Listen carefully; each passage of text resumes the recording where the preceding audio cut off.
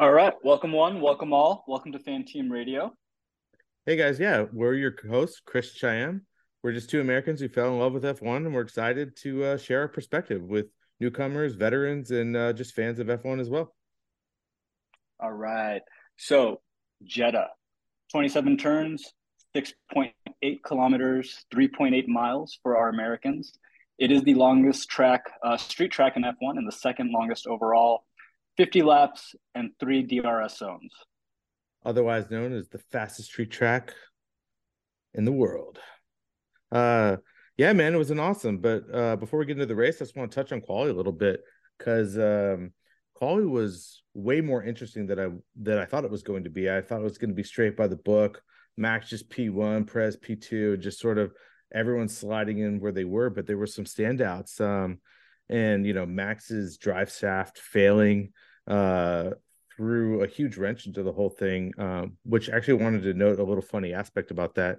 His lap time and Q1 was faster than the fastest quality lap time in Q3. So he put it on pole in Q1, which is actually pretty crazy. But I think the biggest standout for me is Logan Sargent missing out on Q2 from just putting his tire over that line into the pink. Like, what a crazy little rule book that the FI went, because you're on a straight, you're not getting an advantage, and you just touched it. And I think it threw him off for the rest of the whole weekend. It just really, he, got the penalty, got his lap time deleted that would have gotten to Q2. That time would have probably put him in Q3. And he spun out after that. He couldn't put a time on the board. And I think he suffered the rest of the weekend from it. I agree. I feel really bad for Logan Sargent, especially after the outing he put last week. He was in great position. I agree with the fact that because drivers don't gain any advantage going off track on a straight, and a lot of that advantage is kind of gained in the apexes and turns. That should just be something that the FIA acknowledges early on because it's a rule that doesn't make sense. It doesn't gain or give advantages to anyone, and it does throw drivers off. Logan looked like he was visibly distraught after that qualifying, and I wouldn't be surprised if it bled into race day. Yeah, I mean, it must be hard to be a rookie and all of a sudden your engineer is saying like your lap time, your delta is getting you in and you're excited about it. And then all of a sudden that gets deleted and you're thinking like how embarrassing. And you start questioning yourself, you start questioning, you know, your performance, and then you try to remember what you did to do that. And then you're starting to overthink the lap and trying to recreate it and ultimately failing from that. And I think it just ruined his confidence around the track and just really threw him off pace. So yeah, to your point, like about the rule being weird, I'm just curious, like why the rule exists in the first place. Like, is it specific to Jeddah? Is it just a reason that they didn't want because of the speed of the track, they didn't want people approaching onto the pit lane? I'm not sure, but it's just one of those things that's like I'm curious about that rule. But yeah, I'd like to think maybe it's something to do with how fast the track is and what kind of Mick had to go through last year and potentially avoiding that. That's me putting my positive hat on and giving the FIA, a little bit of goodwill there. But and this will, we'll talk about this a little bit more in our call here today is exactly what the FIA does and doesn't do in terms of an organized sport and it having some like guidelines and rules that everyone follows, everyone adheres to. It seems like a moving yard line for these guys. So we'll get into that a little bit more. I know you had thoughts on Lance Stroll's performance today as well, or during qualifying this weekend. How do you think he did? yeah, I just wanted to quickly talk about the fact because um when he started his last lap and I think he was like 1/10 off the pace or even less than a tenth off the pace in the first sector and then 1/10 off the pace in the second sector. I was like, for the first time in a while, I stood up out of my chair and I was like on the edge of my seat and just like ready. I was like, Lance, please put it on pole. Like, just throw a wrench into this whole like expectations. Just completely decimated because Lance is one of those guys that a lot of people have written off for a long time, and we've talked about it before. But I was just like, please just put this on pole. And then when he was only 1/10 down in sector 2, which is faster than Alonso's time, and then he came across the line at 6. I was like, what happened? Like, I didn't see any egregious mistakes or whatever. And I think looking back on it, looking at the replay, he had a couple of oversteer corrections in the last sector on turn 22, I believe it was, where he just lost that last. There's so many fast speed straights that if you lose getting out of a corner, you're just going to have slower kph throughout the entire rest of the straight. So I think that's just where it came off. But I just wanted to note that, like, I really was hoping for Stroll, and I think his performance and quality was really good. And yeah, let's get into the race. Let's do it. So, let's talk about the grouping of these cars, right? What we saw today was Red Bull in a league of their own. Pretty indicative of everything that we've seen preseason and last race. We saw Aston Martin with Fernando Alonso split the difference between the Mercedes and the Red Bull. So Red Bull come in as a pack right after that. Alpine came in as a pack. And then from there, Haas had a really good outing today with Magnussen putting up points, Hulkenberg coming in 12th. Sonoda even, put in a little bit of work there. But the back of the pack looks pretty scrambled still, I'd say. I think AlphaTauri showing up today really made it impactful. You can see what they're doing on a healthy weekend. I can see them definitely, making that fight for fifth. In fourth, Ferrari kind of grouped together.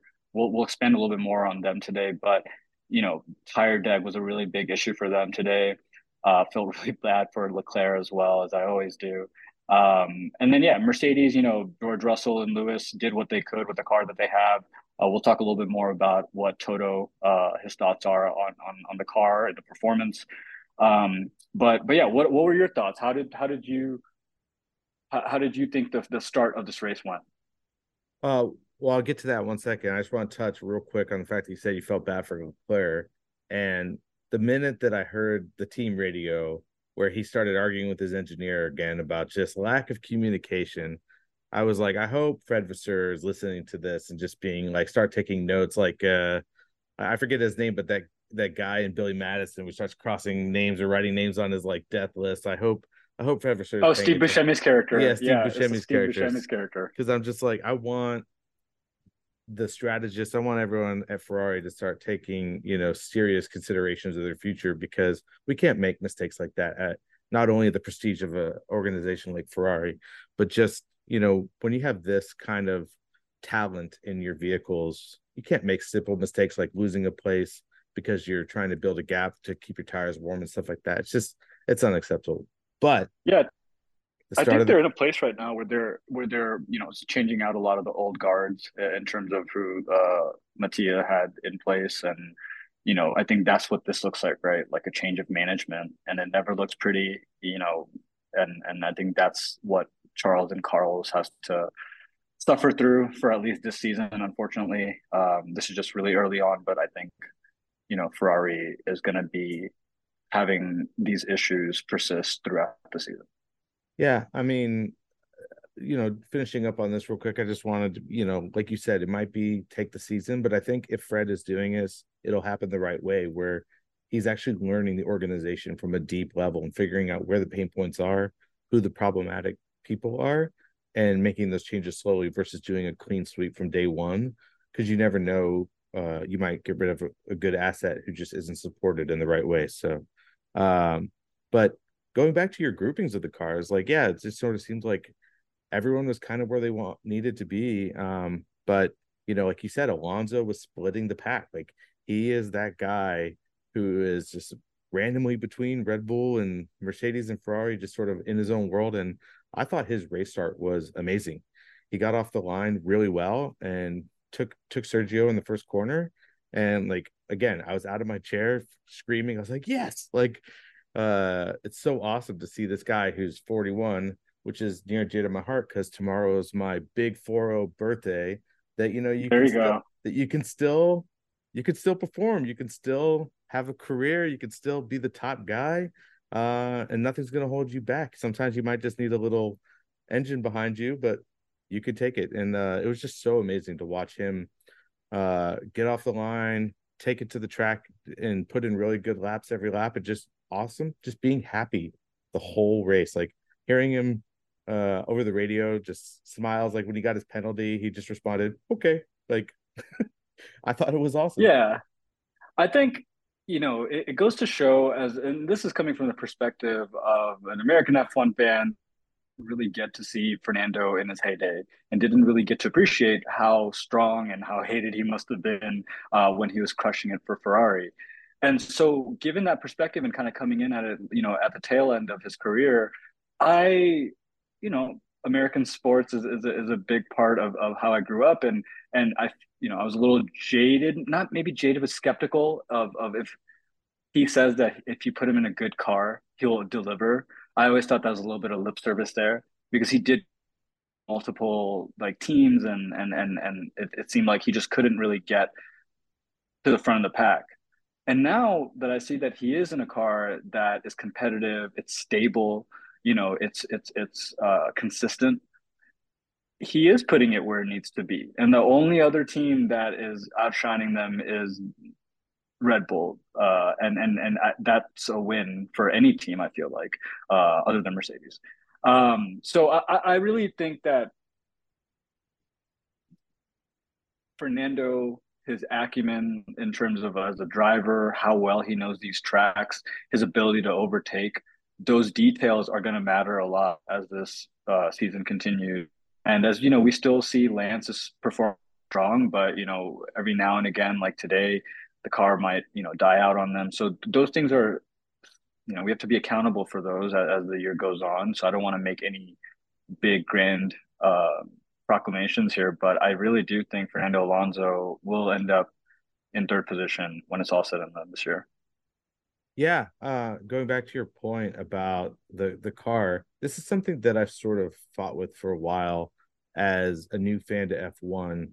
Um, because you hear that like what you said, where if I just had the right car, but I do think that it is kind of important, especially when you're at a caliber of these guys who are used to driving in like top of the line cars that handle exactly how they want. Like just look at Lewis right now.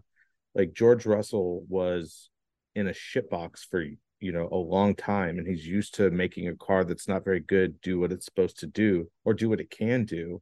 And now that he's in a really fast, terrible car, he's able to put it up there. But Lewis is used to being in a car that does everything exactly that he wants it. It's designed for him. It's designed around him. Um, and he's struggling with it. And I think that experience at Williams, or that like boot camp in Williams, was actually good for him, for George to be able to consistently be ahead of Lewis. And so seeing Alonso in a great car, I do believe that the car is important, but you do need that driver, that good experience to actually outshine, and get ahead, as you see with Alonso's amazing experience, is finishing ahead of Stroll, who's had years in the Aston Martin. So, but let's circle back to Lance real quick. Unfortunately, his race ended a little bit early. I don't know exactly what happened to his car, but it died, and he was actually doing really well. Do you remember what place he was in when he died? It was like fourth or fifth, or I think he was almost coming up, or he had passed Hamilton already, so he was probably up into P4 or yeah, P5. He was doing really well, and his car, I believe, stalled like on the side of the track where they were able to get it off relatively easily. yeah, Um, what did you think about that? yeah. So this is a, another new thing that hasn't really happened very often in this sport, at least since I've been watching, which is obviously not very long, a couple of years. But the fact that they called a safety car on Lance going out, on the TV, they showed Lance's like face cam for a while, and you were like, "Where is he? What happened? Did he crash? Did he spin out? What exactly happened?" And when they finally zoomed out and just showed him on the side of the track behind the safety barrier, and then the safety car was called, you were like, "What?" Like even the announcers were like, "This is doesn't make any sense. He's behind where the marshals are, and he's completely off track. There's nothing going on. So why is the safety car called?" And then it later came out, um, the FIA admitted to the media that they called the safety car because they didn't know where he was. They didn't have the cameras. They didn't have a location on it. And I'm like, this is completely unacceptable from the FIA. How do you not know where every single car is on the track at all times? And I just think it's another example of what we can lead into about how the FAA has just been so inconsistent. Ever since, I guess, I mean, probably for a long time, but most notably starting with Abu Dhabi and leading until now. It's just been a lot of problematic issues and weird calls. What do you think?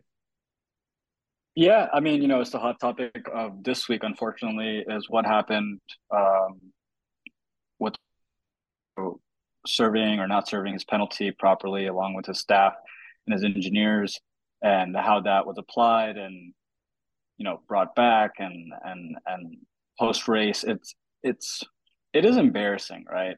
I think that the inconsistencies and the arbitrary nature of how they follow rules, how they you know administer rules, and how they're able to kind of have undefined lines that they have to keep going back to redefine on a per situation basis. It's not, this is again me being an American sports fan.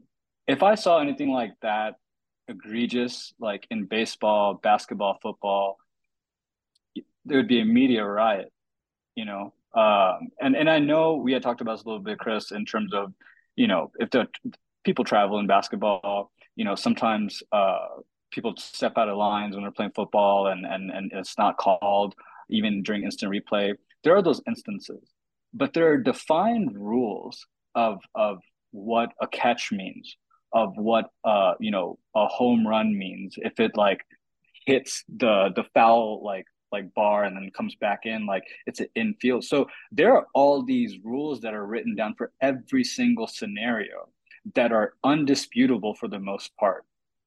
And then F1, it seems like again a moving yardstick whenever, and they bend the knee to scrutiny way quicker than they should, and then they don't bend to scrutiny in other situations where they probably should reconsider. What I mean? It's almost like an ego of ownership seeds the fairness of sport.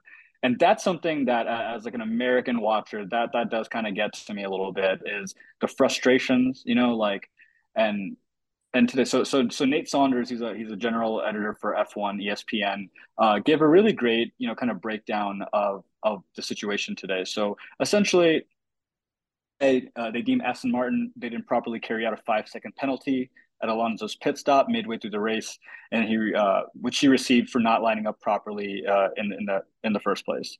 Um, they came back to that decision afterwards and said that, you know the definition of working on a car, quote unquote, is something that they still haven't fully worked out yet, and it's something that they have to, go to the sporting advisory committee apparently to settle that out. And so they're meeting again on later on in March to figure out, how are they going to regulate the sport in a fair and transparent way. I I also think that's lip service. Yeah. I think the nature of the people that are in charge of the sport, they've let a lot of bigger things go by. And they just keep saying things like, hey, we're going to meet behind closed doors and we're going to make our decision and no one will really know. And that's just kind of the nature of it. So, even though it's something that they're going to meet about, I don't think it's going to be like the Geneva Convention or anything. I think it's literally going to be these folks trying to figure out how do we how do we get past this scenario? That's my pessimistic thoughts on this, is how do we get past this scenario and then go to next weekend and have them like kind of forget. So I'd love to hear your thoughts on it, Chris. I know I just kind of went off a little bit on my high horse. No, you're good. Super interesting perspective, and good to hear how other people have written about it as well. So from my understanding, Aston Martin went to the stewards with like 7 different video clips of instances where people touched a car during a pit stop or whatever, and it wasn't penalized. And so they basically went through like they would using precedents in like a legal case and say, listen, here's 7 examples of the times that people were serving penalties. Someone touched the car, didn't work on it, but they touched the car and nothing ever happened to them. So we would like to be held to the same standard as this. And so they were basically put between a rock and a hard place of Aston Martin. All of a sudden, if they continue getting their penalty, they would raise hell and be like, look at all these times, and just further cause them to question the FAA and their decisions. And so, yeah, I agree with you. I definitely think that there needs to be a hard line on like what is important, what is not, and that just needs to be followed. And if touching the car is not working on the car, then make it that rule, just like no work and defined what work means can be done on the car. I also think the first penalty is a little ambiguous in the first place too. Like, is being outside of the box just slightly, is that gaining an advantage? Is it more about being further than the line, or is it left and right? Um, because it was really weird in the last race just watching Ocon get like 3 or 4 penalties in the same race, and it just sort of deflated his race, and it almost feels like not maybe not uninteresting, but just a little crazy with the penalties from my perspective. And so we haven't seen that penalty in the few years I've been watching. And then all of a sudden in the first 2 races, 2 drivers have gotten it. And it's sort of like, why now? Why are you both being over penalizing and also more inconsistent with your decisions? And it's just I think the FIA needs to really figure out what their ultimate processes are. And honestly, I think it starts with and we really haven't talked about this before, but I think it starts with having a specific set of stewards that are consistent throughout the season instead of a bunch of random people for each race. Because it just sort of it leads to a lot of inconsistent decision making when you have a judge that judges one race and that's it. Yeah, I think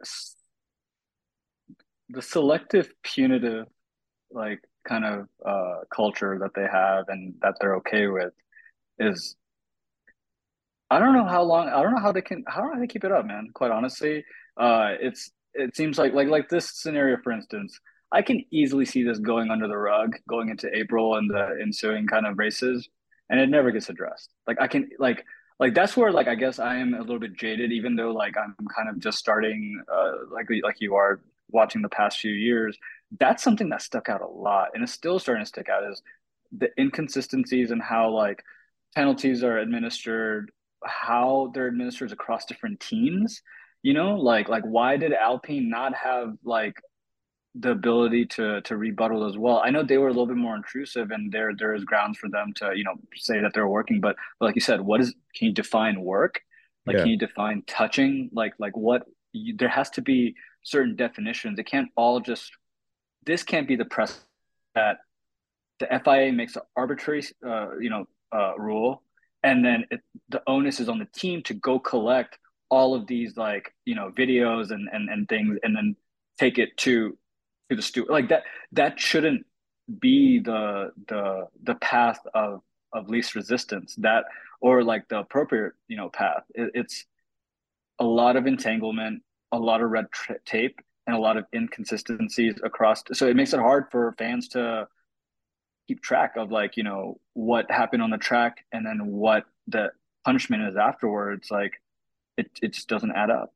um so yeah, I think there's a lot to be said for improvements needed on these rules. I'd be curious to see after this March 27th meeting what comes out of it. But I'm not hopeful. Yeah. Well, so I have one further like thought about this, and I'm curious how you feel.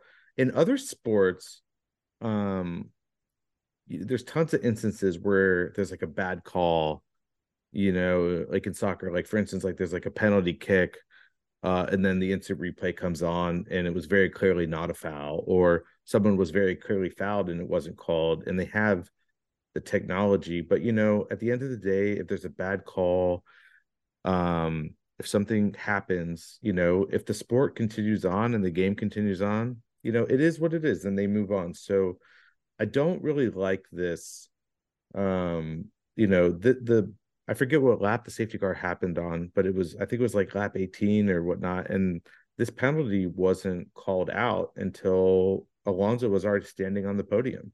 And it's sort of like, is there a statute of limitations that needs to happen? Like, I think the FIA needs to be able to review and instigate penalties or whatnot before people are standing on the podium. There needs to be like the race classification. Once the race classification is like signed and they're on the podium and celebrating, that's a result, unless there's just like blatant cheating going on.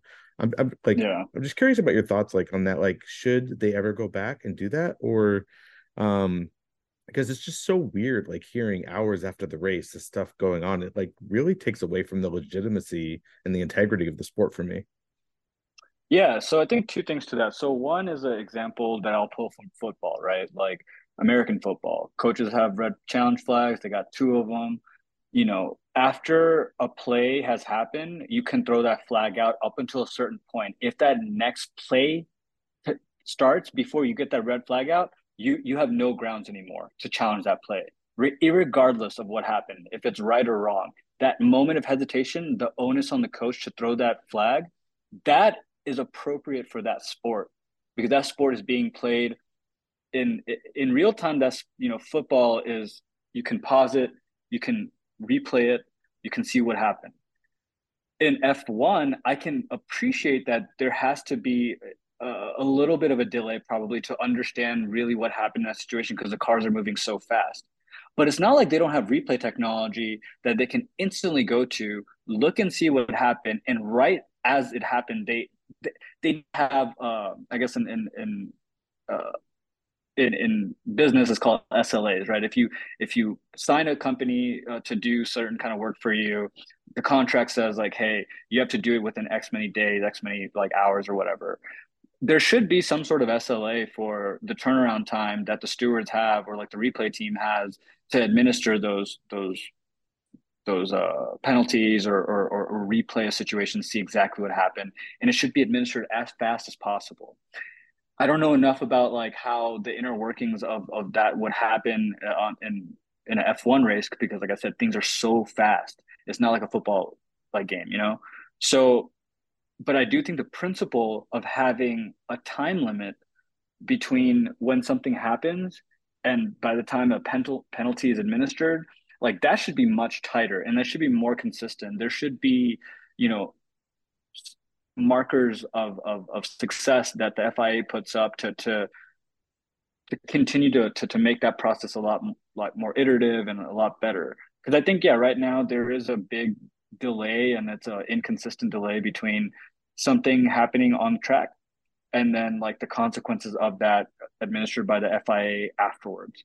And then a lot of flip flops happening at the same time. So yeah, I think like they need to find what's appropriate for F1, and I'm just using the coach's challenge flag from football to help me out here. But there are other instances in sport as well, right? Like, you're only given a certain amount of timeouts, like in basketball. You're Right. only, if you get two technical fouls, you're out. What does a technical foul look like? Well, it could be a couple of different things. One is if you make contact with another person, like with like your fist or with your knee, and all the referees agree that, hey, that in replay, that is out of bounds and egregious and it was with intent, then that is a little bit more arbitrary, right? Like there's consistencies to that.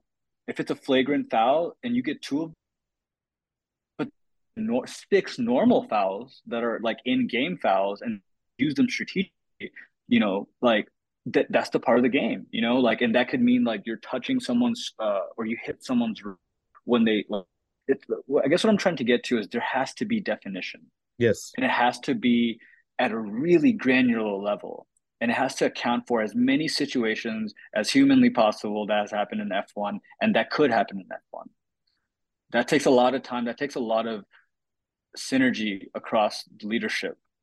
And with a sport that's so international and there's a lot of stakeholders at the table from different, parts of the world, this is probably one of those like, the the downsides of something like that. I think Yep. it's a beautiful sport because it's so global, but I also think this is the drawback here is that there's no unity at the leadership level.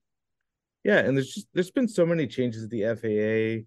The race directors have changed.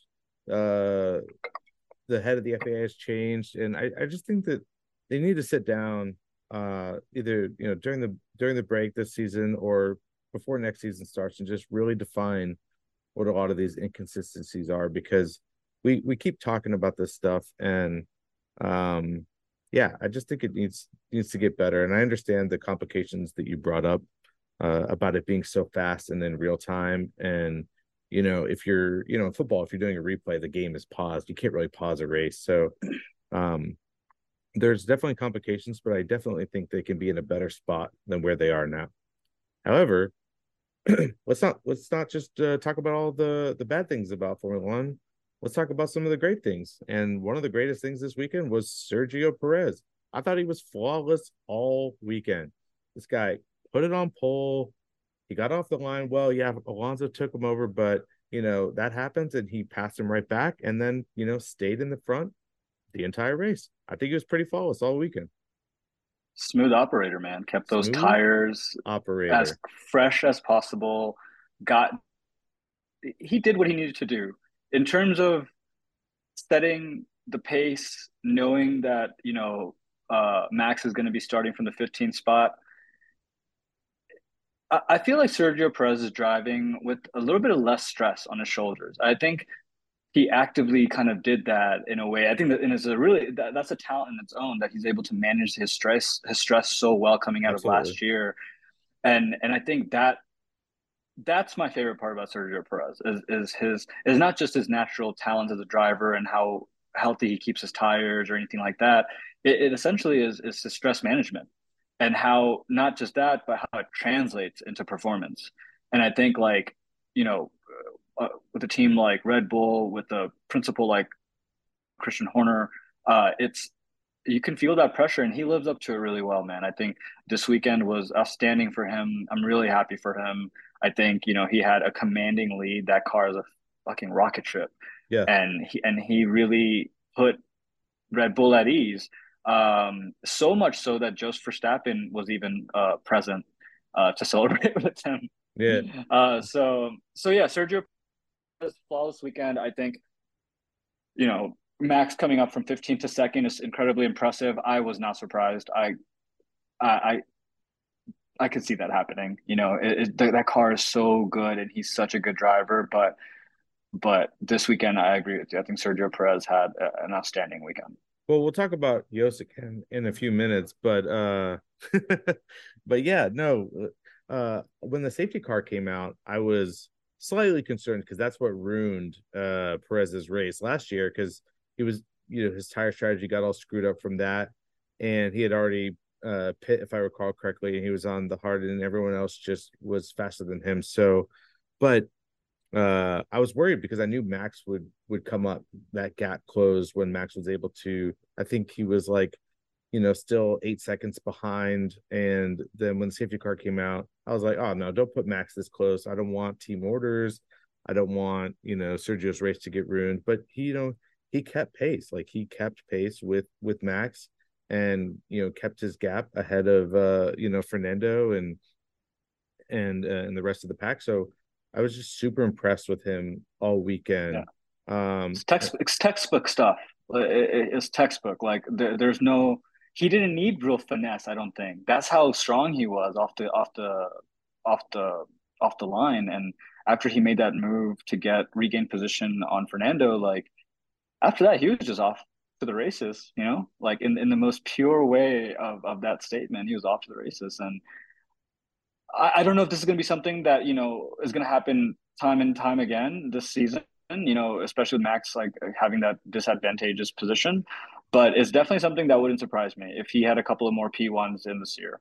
so yeah, I totally think Sergio will be able to put up multiple wins, especially if, again, Max has any further issues with his car, takes a penalty, or whatnot. But Sergio has the raw talent. He may not be that once in a lifetime generational talent, but he is a top Formula One driver, and he's very consistent, very good with tire deg management.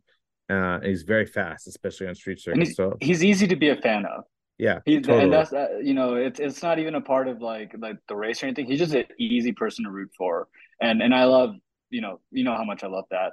Um, but I'm gonna take us back a little bit into a dark side. Let's talk about the bottom of the pack today. Yeah. Um, so it's a little bit the usual suspects. McLaren for me, rough day for Lance Stroll, really rough day.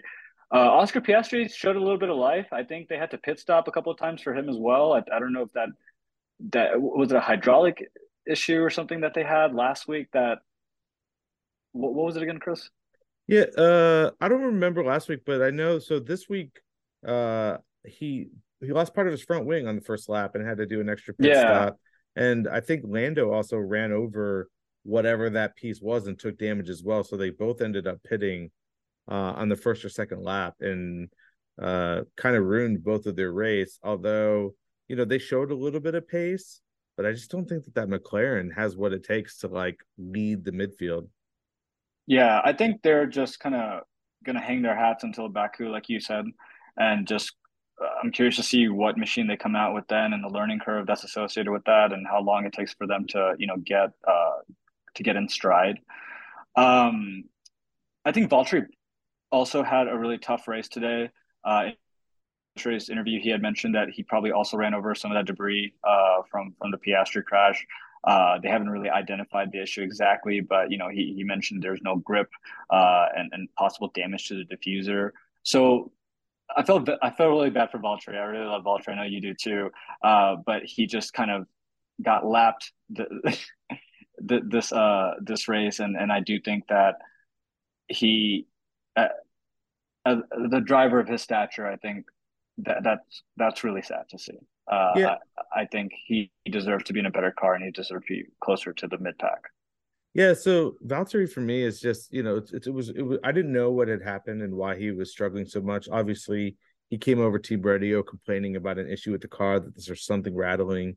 And so that made me feel a little bit better that it wasn't just pure pace for him. But it's very Yeah, hard. I love Valtteri. He's absolutely my favorite driver on the grid, you know, contrary to what the jersey I'm wearing.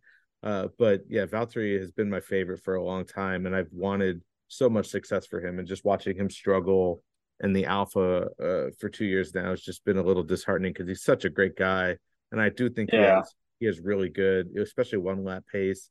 Like he was obviously behind Lewis in terms of raw talent, but he's kind of like another Sergio for me in terms of like just a really good second driver who can consistently put up consistent wins when your main driver isn't doing as well, or when you can have a standout weekend. I just love the guy, and I hope that they can get their car together, just like the McLaren. So yeah. Incredibly capable driver. I think if you put him in that second seat for Aston Martin.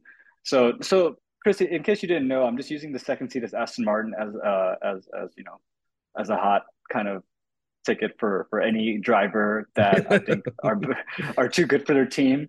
So I think if you put Valtteri in a car like you know as available, consistent, and secure as an Aston Martin right now or as a Red Bull, I think he'd be back to the top. Right, he has all the mechanics to be a really great driver and to get consistent podiums.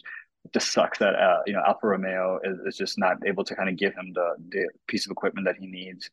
And then speaking of pieces of equipment, Williams, another bottom of the pack team for me this week, which is surprising after the performance last week. Alex had to retire his car. Logan, like we were mentioning earlier, I think the headwinds of qualifying really did affect his performance today, which is really rough to see. I'd like to. I hope this is just a one-off for them and that they'll be back in shape for Australia. yep. But what are your thoughts on Williams today? What did you think? Yeah, honestly, Williams was I wasn't at the forefront of my watching experience because I was so focused on Alonso's race and what was Yeah, going on with Red Bull and the drama with like Mercedes always asking about where Alonso was. So, but yeah, it was tough to see. Um, uh, why am I blanking on his name? Your Fernando? guy. No, no, no, Oh, Lewis? no, George? no, no. Williams driver. Oh, Logan. Alex Oh, Albon. Alex. I don't know Yeah, I why. went through the whole list there. I love Alex. I don't know why it lost the name in my mind, but yeah, it was tough to see him retire the car. He's a very capable driver. He's actually on my fantasy team. Okay. Yeah, I put him on there because I was just like, he's good. He's super consistent. He's going to Yeah. constantly out qualify Logan. He's going to put it up there. So it's tough to see them. I definitely think that they have a capable car. It's fast on the straights. And I'm super excited to see if Logan can take the talent that he showed in quali and his good performance in Bahrain, and actually start putting it up for big points, and getting Williams sort of out of that really bottom of the pack. Because I think when all is said and done, if McLaren doesn't improve their car, they're going to be bottom. And I think AlphaTauri is going to also be really close to the bottom, if not the worst team this year. And then Alpha is obviously struggling. So I definitely think Williams can be, fourth from the bottom Yeah. consistently, and actually start improving from where they were and get back to their like Williams glory days. Do you think they're in a better position than Haas is, or do you think they're on equal footing? Especially after Haas put on, a relatively decent performance today. Haas is such a wild card for me. I'm gonna go ahead and say that Williams will outperform Haas in the long run, only because Haas is just they don't seem to be as motivated to build a championship winning car. Williams seems to be, they have James from Mercedes, who's gonna really try to make that car a contender as much as possible. And I just don't think Gunther and Gene are gonna. I think they're gonna be happy being not last. Um, Yeah. like they can't afford someone like Daniel Ricciardo. They already said they can't do that. So I think they're happy having, decent drivers and a decent car. And it's just such a weird team for me. So yeah, I definitely Yeah. think Williams can outperform them in the long run. Yeah, I agree with you. I think Williams is actually, even though it's kind of a diamond in the rough, they're actually working towards something. Whereas like I think, yeah, Haas is just kind of like spinning circles in the pool and just glad that they're not drowning. Yeah. So I guess if that's a win for them, that's a win for them. But it is a really weird situation to have a team without really any kind of full purpose, stick around.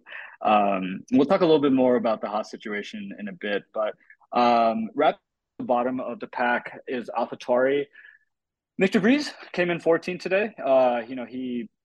He I don't know what to make of this outing. I don't think it was very strong, especially kind of given the pedigree that he came into F1 with. But Yuki almost got the points today.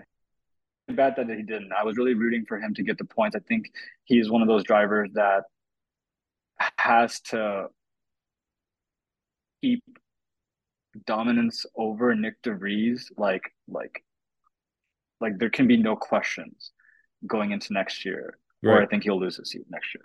Yeah, we talked a lot about that in the last episode. We'll just say, Yuki's sort of in the hot seat in terms of he has to perform this year or he's probably gone. Um, but I'm actually happy to And that, see Yuki and that, outperforming Nick. yeah, and I'm saying, I guess like the delta between them has to be significant. Like Yes. Yuki has to, you can't just be like, oh, Yuki just like eked out like Nick. I think it's like Yuki just really handedly beat out Nick, and we're gonna keep him as our number one driver. And Nick might be the one that has to get pushed out for a D2. So I think Yuki doesn't have to like go and get points every single race, but if he's like handedly ahead of Nick, I think he'll be able to keep a seat at least. But if for some reason the gap closes up a lot more, and then for sure if Nick kind of overdoes or overperforms, then I don't see Yuki having a seat at AlphaTauri next year. Do you think that's fair to say? Yeah, I definitely think that that's fair. But honestly, if you want my true opinion, I definitely think AlphaTauri just needs to. They're another team like Haas. I think they need to figure out who they are and what their goals are. every time I think I talked about this last episode too, but because them being the second team to Red Bull, and where you just I don't think they're ever going to be able to be championship contender. Um, they just seem like that other team that's always going to be middle of the road, and so um, I like to see Yuki perform there, but I also just want to see the team, put in better performance overall. Because I definitely think that they have good talent, and I want to see that talent succeed.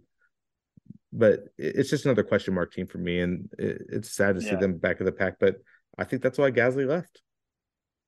And good on him. I'm glad that he did left. I think the Alpines put up a really good performance today, um, relative to what happened last week. I don't think it was the performance that they think. I don't think it's the performance that they're going to want to go after. Like that's not their ideal position. I think they would essentially, effectively be a position behind where they were last year if they go into fifth. But I think this progression is promising. I'd love to, see how this, you know, matures as they go into Australia and to other races in the year. But right now, it seems like Pierre and Esteban have a decent working relationship. It doesn't seem like any of the perceived, friction that we had going into season is actually, materialized in any significant way. So that's good to know. Um, cool. Let's talk about our winners and losers, Chris. Who you got for your winners this week? Yeah, I think we could both agree that the big winner this weekend was Sergio. I mean, winning his fifth race overall, just super great performance that we talked about before. Like, obviously, he's a huge winner. I was really worried when the team radio came across and they started alluding to future team orders.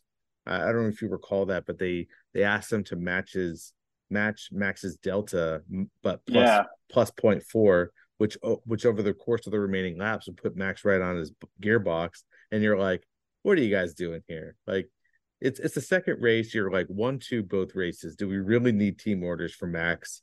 Let Sergio win, and I'm glad Sergio stood his ground and said, guys, what are we doing here? So I'm just super happy. exactly. Yeah, Yeah. it's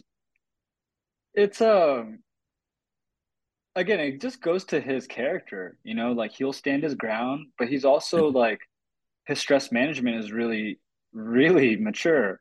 And I think, Red Bull respect I think Christian Horner really respects that. Even though he, treats Max like his first son, I think he does respect what Sergio brings to the table. And yeah, I agree with you. I think winner of the week is Sergio Perez. Driver of the day for me is also Sergio Perez. Um, I think Max Verstappen is also a winner of the day. I appreciated when Lewis was able to come back from P13 to win in, I believe it was Brazil 2 years ago. And just, even if I wasn't a Lewis Hamilton fan, just seeing that happen was incredible. So to see Max bring that, the Red Bull from 15th all the way to second, it doesn't surprise me, but that's how impressive this car and he is this year. Yep. Is that I'm not even that impressed anymore. Like you know what I mean? Like he's so impressive that I'm just like, yeah, like it's just a matter of fact, like it's just gonna happen. So yeah, it was great to see him put in the most challenging position that he could have been put in this race, and then him still, coming in at P2. So those are my two drivers of the day and winners of the day. Yeah, I'm gonna have to go with Fernando again. I love the guy, and just I don't blame you. seeing him on the podium again just makes my heart melt. That guy has been struggling for a while. Obviously, he's the old guard. And last year they were seventh in constructors, and nobody could have expected them to be where they are. And just seeing the smiles on his face, but just putting in the performances. I hope it continues throughout the year, and that um maybe there's a few flubs by Red Bull and we can have some sort of a championship fight or a hint of Alonso's third championship. But I'm just super happy for the guy. So big winner for me. Yeah. No, I don't blame you. It was between him or Max for me, and I think just what able to accomplish in terms of making up all those positions. Um, I think he eked him out just by a little bit for me. Let's talk about losers. Who are your losers for the day Yeah, for the week? my big loser is gonna be Logan. Like, Um, and I think it's we talked about this before, but it just stemmed from quality. Like he had a great lap of quality, and then just all kind of fell apart from there. And like you said, I hope this performance was kind of a one-off in Bahrain. I want to see him improve. I think it's not only good for American F1 fans, but just to show the legitimacy of our driver pool and Yeah.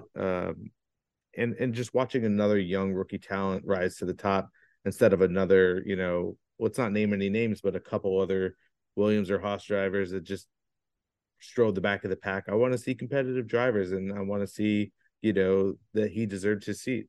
And so watching him sort of fall apart from a mistake, and that's understandable from a rookie, but I hope he makes it back. Yeah, I agree with you. I think, what an outstanding qualifying up until that last little bit. Yep. And even then, it's not like he did anything so egregious that, should have. Sometimes, Chris, I don't think the penalties are equitable to like what they did wrong. You know what I mean? Like Yep. I just don't think like I think sometimes like it skews way too high or skews way too low. And I think they need to find a better balance than that. And that's probably pulling a lot of historical data, seeing like what case studies were like in before, previous situations like this. Like we had mentioned, and a lot of people commented on the fact that if you're not gaining an advantage by going, off track or slightly, hitting the edges on straightaways, if you're, then why is that a part of like the punishment? If you're only gaining a real advantage in the turns and like the apexes, then yeah, I'm totally fine with giving them penalties for that. But it just doesn't really make sense. And I do think shit rolls downhill and whatever started in qualifying really hurt them or hurt Logan in the race. Yeah, we don't really have to rehash the whole thing, but it is kind of weird that his tire barely grazes the pink and bam, penalty. You're done, you're out, lap gone. But then you have a situation where the mechanic touches the car and it's like, well, is it a penalty? I don't know. Let's figure it out. Let's talk about it. Let's have a meeting about it. Let's have a future meeting about it. And it's like, let's either enforce or not enforce. And obviously, in Logan's is so much less egregious than what happened with Alonso or Ocon last week, and it's just sort of like, why was that like so blatant instant penalty for you? Yeah, But yeah, we don't have to rehash all that. But yeah, my other loser was just Lance. Like for me, poor guy. he almost put it on pole, and then he's in like P4, and I wanted him to stay there because anybody who's ahead of George Russell is a fan in my book. But yeah, it's just he's in a great car and he was actually putting in a good performance. The pass he made to get into P4 was so great, and I wanted to see him finish there. Maybe not a podium finish, but I wanted to actually see a legitimate on merit, high up in the points race for Lance Stroll. And unfortunately, sometimes reliability is an issue in this sport. So it is what Yeah, it I is. mean, Lawrence would have been proud of both of his sons, like if they would have posted up positions today. Um, no, I agree. I agree with you. I wish I would have seen the kid finish the race, but Yep. um, Ferrari, man, you just got your heart has to go out for Charles and for Carlos. Like we touched on this earlier, they're going through a change of guards. Chief engineers and other infrastructure people that were with Mattia are slowly starting to leave, and then you have Freddie Vassar bringing in his own folks. I don't know how deep the talent pool is for like really technically sound F1 engineers. Like that's something I'd love to learn a little bit more about, but that changing of guards at any enterprise takes a while, which leads me to believe that they're going to concede this season to just P3, P4, you know? Right. And that's just early on my thought process. But, last week you even said that Charles looked like he was about to walk right into traffic after his car stopped working. Yeah. And today he looked just as defeated. Carlos was on, the call on his team radio, just like kind of shouting back and forth with his engineers. And it's kind of like that, they got P6, P7. What is that? Like, so I think my losers of the day is going to be Ferrari and then Lando Norris. As you know, Lando is in a car that is in an organization that is all kind of just downhill. There's not really a whole bunch of upside right now for McLaren, and he today was probably the lowest of the low. I think. I think his car didn't finish. Oscar Piastri came in at P15, so at least finished. You know, they had a little bit of a fight at the end. I don't know if you remember, if you recall Yep. that, but it was like the most sad, mediocre fight like in the history of of of of, of F1. Like in for the short amount of time that I've been watching, is like how as Lance, what do you do? What is that next step? Do you stick around knowing that, McLaren will have some sort of upgrades coming in a few races and then just kind of lean into that?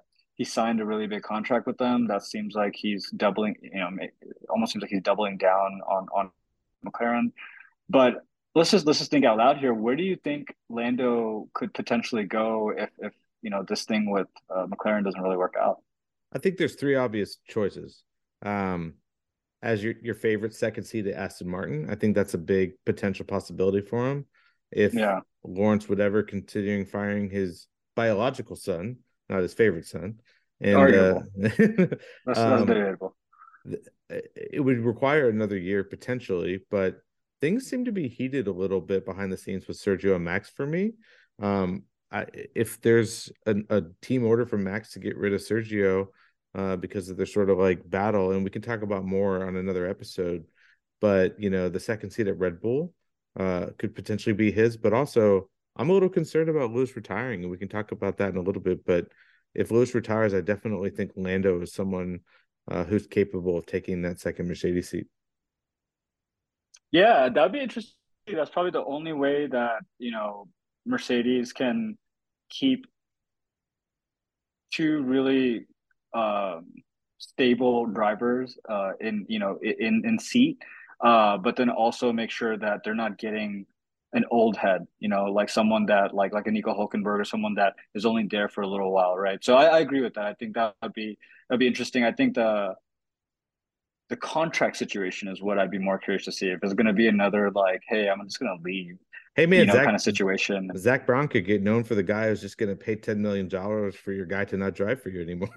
If that's the case, I'm gonna go try to apply for McLaren racer Yeah, seat dude, as soon as possible. there was a while there where they took on like 6 or 7 different reserve drivers. They had like the whole wad, and I was like, oh, let's all just join in on the reserve driver for McLaren. It's Um, like you remember the movie Invincible yeah, with the Philadelphia Eagles like open tryouts and Mark Wahlberg. It yeah, kind of reminds me of that. They're just like, hey, anyone, just yeah. get in here and Hey, see what you can do. but I Let's talk think about that's hot seats.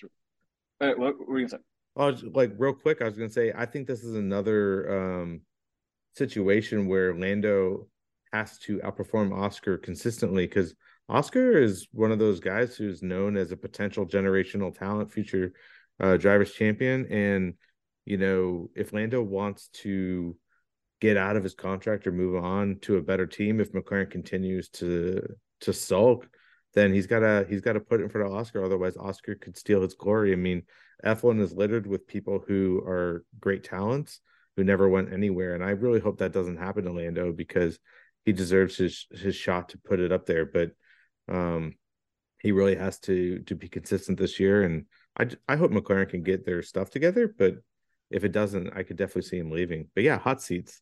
Um, listen, I think, we've yeah, talked about this all week, and Zach Brown was a close one for me to get on the hot seat list, but it's got to be the FAA this week. I mean, the FAA has yeah. just consistently shown they don't really know how to apply the rules, all that kind of stuff. We've talked about it ad nauseum at this point, but they're definitely in the hot seat for me.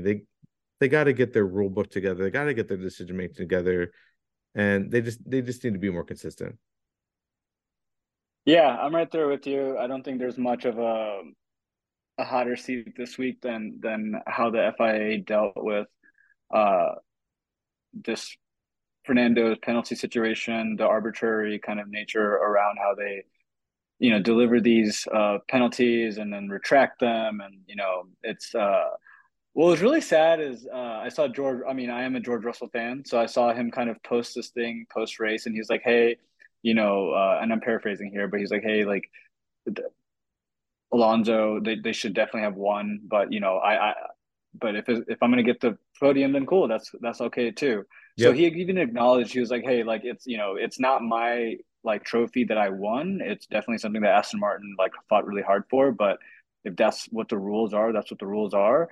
And then afterwards, like it just kind of happened to where they reversed it, and like George was like, "Well, I look like an ass, like you know what I Yeah. mean? Like it's just what when all he was trying to do is just be like a nice person and just like kind of accept it and acknowledge like all the things around it.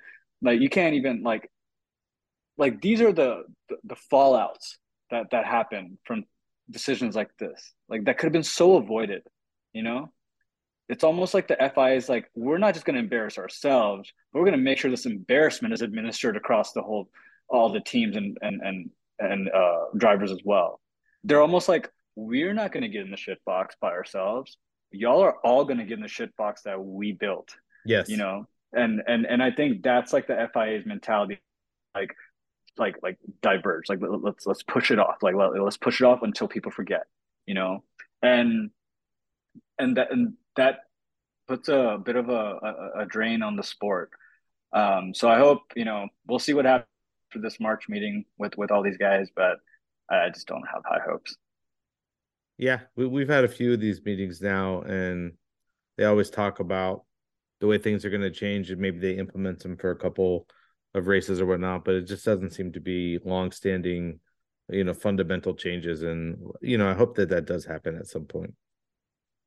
Yeah, I think we just got to stick with it, get some more Americans on board, start making more analogies to football and baseball, and it'll fix itself.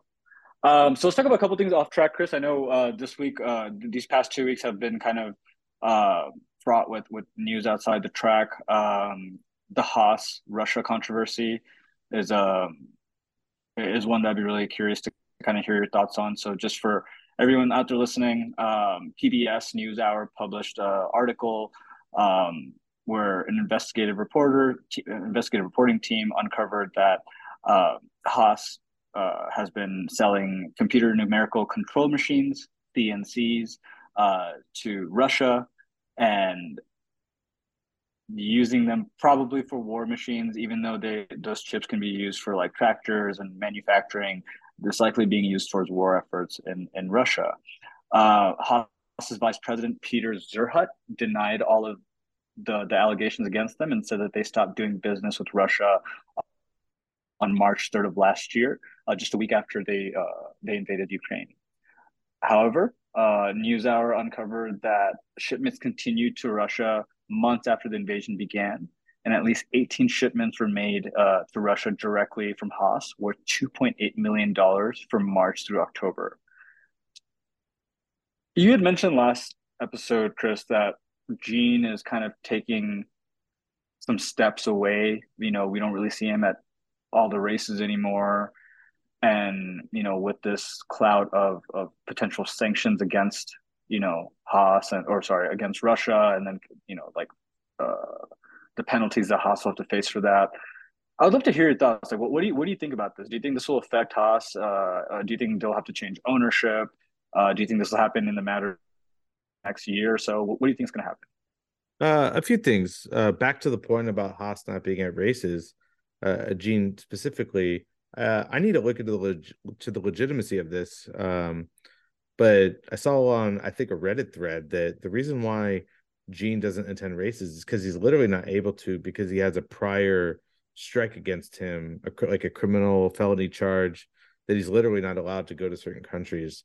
And I was like, whoa, that's interesting news. And then when this came out, building on top of that, I was like, first of all, my first thought was, what are you doing? Like, if this is actually true, like 2.8 million, that's got to be a rounding error on their balance sheet. And it's like, if that's all that you're doing, breaking sanctions, that's really bad. And I definitely think there needs to be ramifications for that if that's the case. Um, but it's weird. It's a weird situation because when the war started, they cut ties with the Mazepins immediately. They fired Nikita immediately. and it seemed like they were so anti-Russia, anti all this, and they were willing to follow the rules and regulations instantly. So it was sort of like, if they're doing that, why wouldn't they just stop this? So there's either incorrect information, or they were finishing deals under the table, or whatever it is. But ultimately, I definitely think that if they are doing some of this stuff, there probably should be some sort of ramifications. But yeah, it's just sort of like, for me, it's like, why? Like, why would you risk all this for this? But I don't know exactly how it ties into their F1 endeavors, if these are completely separate entities within the Haas umbrella. But yeah, it's just a really weird one for me. Yeah, I mean, if I've never come across something like this before in any major sports. I have seen owners, get knocked out of basketball organizations and football organizations for things like, being misappropriate, or having like said something that is vastly inappropriate. So those kinds of things do kind of happen in these organized sports. Again, with the with F1 and the culture on the FIA, I don't know what it'll take to get Gene to not be the owner anymore, and having, making him sell the team to someone else, because effectively, if he's pronounced a war criminal to any extent, I just don't know if F1's going to want to be in the same sentence with someone like that. So, I'm just thinking out loud here, and it's just based on like these articles that I've been reading, and kind of uh, really entertaining like what would be the worst case scenario here and what would be the best case scenario. I think best case scenario is that it's not the big deal, and that Gene's able to kind of just keep operations as they are, and they're just stay mediocre. I think worst case scenario is that Gene gets caught up in legal troubles, and then they have to sell the team, and then they can't find the right buyer, and they have to strip it, Well, or I know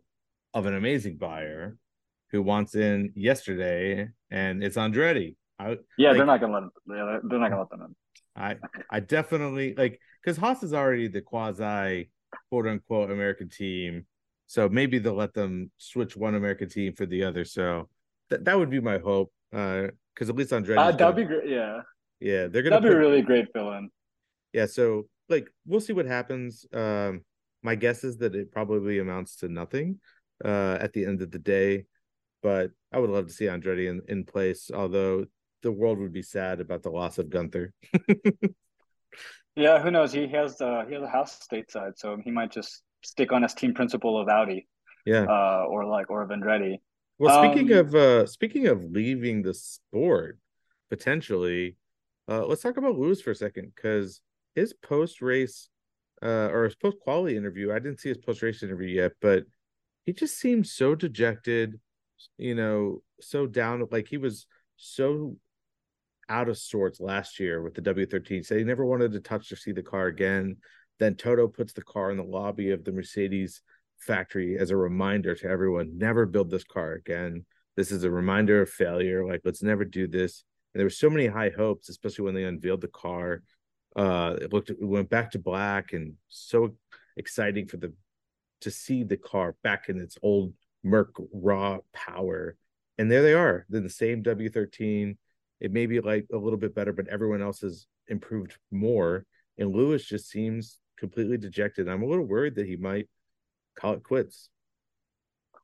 yeah, I think so.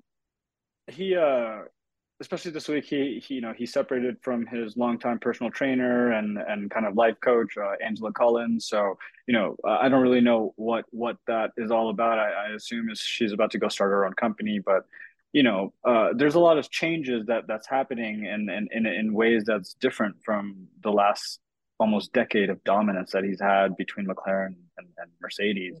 And that's a perspective in itself. Like you mentioned, George coming in from the perspective that I had driven a shitty car for the longest time, and anything even incrementally better, I'm going to put it to the dirt. Yeah. Lewis is like, I've had buy-in from leadership and from engineers all this time. They've built cars based on my suggestions, and we got to the promised land over and over again. What's the holdup here? Like, why are you guys not like I spent almost all of last year in these experimental phases trying to get the car to where it should be, and guys are like not listening to me. And he even commented on the Red Bull's car today. He said, he's never seen a car so fast. And then George last week said that, he wouldn't be surprised if Red Bull won every single race this season. Um, but Lawrence Edmondson, another F1 editor, recently published an article and a little bit from it because he interviewed Toto Wolff, asking, would you blame Lewis if he left Mercedes if the car didn't improve? In a sense, Wolf said, no, I wouldn't blame him, but I think we're in a place right now with Lewis, and we built a trust that at least in the next year he's gonna, he'll be with us.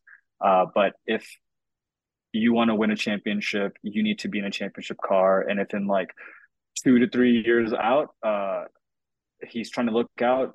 Toto said that he gets it. Uh, he also admitted, he said at a certain stage, we came to the conclusion we got this wrong. Simply, we got it wrong. So he knows, it's not like he's hiding behind anything. I think it's just a matter of mediating through the dark times. This will look like, sometimes it's not always going to be up in in roses.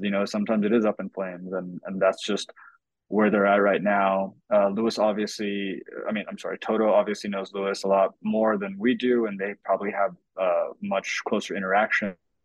And when Lewis is, really brief and kind of curt with his responses, I think that's where Toto comes in and fills in a little bit of the blanks.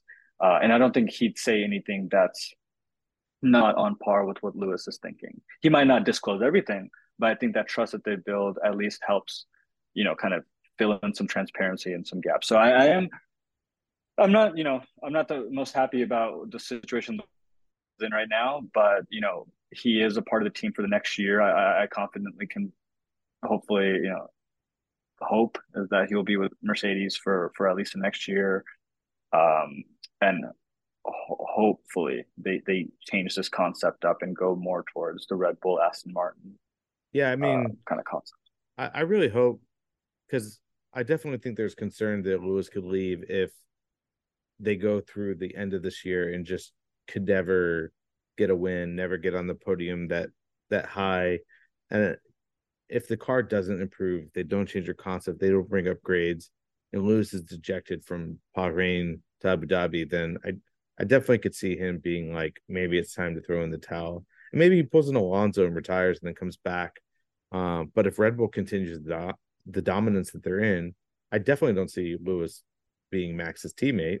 And you can't be in a championship winning car if you're not in a Red Bull, at least at the moment. So it just might be a really difficult situation. So I I, Yeah, I yeah. feel bad for the guy. Like, I really wanted Max to win in 2021. I obviously didn't enjoy him winning the way that it did win. I don't think it was Max's fault. It was the FAA's fault. But Michael Massey. yeah, Michael Massey, FAA, all of them just sort of really made some poor decisions. But I was happy for Max to win. I didn't want Lewis to win. And then after all the dust settled, I was like, I feel really bad for the guy. I want him to see his win his eighth championship. And it sort of seems to be slipping away. And I kind of feel bad for the guy. So hopefully they can at least give him a potential championship winning car to at least give him the tools to fight. If it doesn't happen, it doesn't happen. Yeah. Stuff happens in sport. And, he's already the greatest that there is. So, but I definitely want to see him able to compete. Yeah, you don't want to see a dying. No one wants to see a dying star. Yeah, man. Like that. It's like even when I wasn't like, and I'll bring basketball back to this. Like I wasn't the biggest like Shaq fan or Kobe fan. But I learned to love them more and more as I started understanding like what they meant to the sport and their decades of dominance. Right. Like I started to appreciate that after the fact. And I think that's just how sports is sometimes. Is like you appreciate things after that. We appreciate a set after the fact. So so yeah, I think I would love to see Lewis get an eighth and then leave and then know that he beat out Schumacher by one. That Yep. would give me a lot of pleasure and a lot of peace of mind and it'll be great to see. But I don't disagree with you. I think there's a lot of work that needs to go in, and I don't think that. him leaving Mercedes is going to be the answer because there's really no other that can, you don't want to go to Ferrari, that's for Yeah. sure. Like you don't want to go to Ferrari, and I don't think he's going to go to Aston Martin. That would be a really weird setup. So yeah, I think he's kind of just has to stick with Mercedes, and over the next 2 years, they're going to have to put in some side pods. Yeah, they Um, definitely need the side pods. Yeah, real quick before we wrap up, this sort of the race that we're talking about, I wanted to bring back that moment you talked about with Jos Verstappen real fast because oh yeah, you said that even though he was celebrating with Sergio, if you go back and watch the replay of that moment where Sergio was like jumping into the team's arms and everything, Jos Verstappen is right there and he looks visibly upset pissed. and Yeah, almost like a look on his face like don't touch me, don't talk to me, get away from me, like it. And it was just in that moment that I was like, can't you just be happy for the guy for 2 seconds? Like, I know your son got second place, but he came from 15th. it, there's worse things that could happen. Be happy for the team overall, but it was sort of like he just seemed upset, and I was like, I really wish this guy wasn't here right now. And that's just my own personal yeah. opinion. I don't like him. I mean, I'm sure he has a really close relationship with Max. I'm sure he's kind of his quasi coach and all that. But at the end of the day, I'm like, it's a little weird for me, and I just kind of want the guy gone. They're definitely no Ken Griffey Juniors. They're not Yeah, that's definitely not their vibe. It's definitely like you do this and you do it now. yeah, And it made me feel bad for Max, man. Like when I saw like the kind of how his dad like can't even celebrate, like the fact that his son just put in an outstanding performance. And why are you even there? Is kind of my thing. Is why did he center himself right there and kind of just take a little bit of the enjoyment out of that moment? Because Checo was going around high fiving and he high fived everyone on Aston Martin even, yep. because all the Force Indian folks that he was with, and then he yeah, it was an odd thing to see. I just uh that some people are wired like that, man. Yeah, it's just so weird for me. Like we just talked about it. Why are you there? If you're gonna celebrate, celebrate for everybody. You know, rising tide lifts all ships. Like Max is 99.9% gonna win this championship. So just be happy for the team. It's not like, Yeah. Checo took him out and put him on the wall and then finished the race.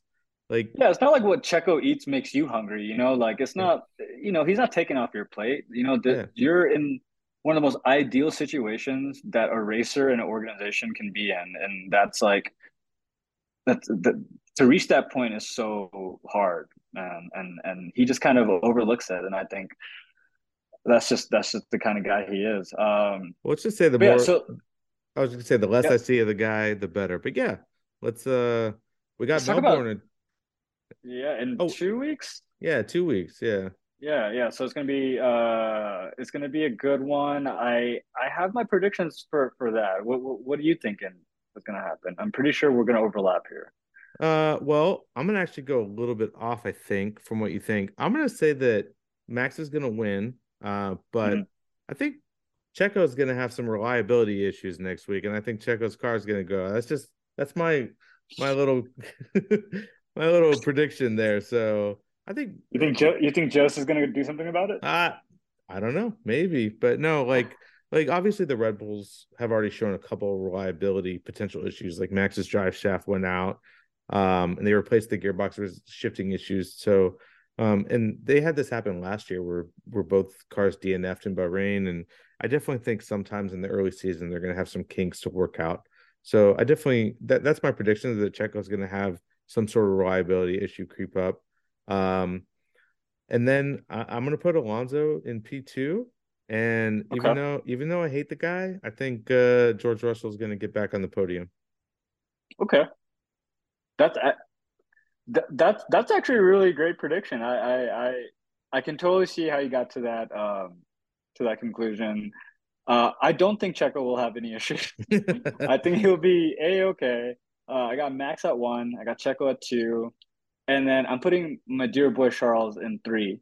I think Ferrari's going to try to move mountains and lakes to get this man into podium for this next week. They might even kill Carlos to and take all of his parts to do it. But I'm gonna put Charles in P3. I think desperation can breed excellence sometimes, even though it's not the best way to do it. But yeah, that's my top: Max, Checo, and Charles. Well, maybe Carlos will just beach himself again like last year in the Yeah. Australian sand pits. But yeah, I definitely could see that too. I super hope Charles can get a couple podiums this year. It's tough to be a Tifosi fan. It's uh Ferraris has diehard bleeding red fans, and it's tough to see them struggle, especially since last year they had that championship winning car. They could have taken it to the Red Bulls and actually to got it done. It was just team issues, reliability issues, and a couple of really bad strategy calls. So yeah, I feel really bad for them. But yeah, I hope your prediction comes true because I like to see the guy on the podium. But yeah, man, Yeah. the first two races are in the book. It kind of it's weird because everyone's predicting Red Bull to be a rocket ship and sort of just take it by storm, which so far they kind of have been. But I definitely think that there's some more interesting things happening, and as these teams get upgrades behind Red Bull, it might shake up the field a little bit. So I'm excited for the future races to come. Yeah, who knows? There might be a couple more mechanical issues that this makes the season a little bit more interesting. As much as I do respect Max and Checo and Red Bull organization, I just don't want to see them running away like with four, races left in the season. They already have everything in the bag. That just it deflates the sport a little bit for me just to see something like that. But let's look ahead. We have Australia in Saturday, April 1st is going to be the race. We're Yep. stateside right now, so it's going to be late for us. So we'll have our episode published Sunday, April 2nd. So follow up with us on that one for our thoughts there. In the meantime, let's keep on keeping on.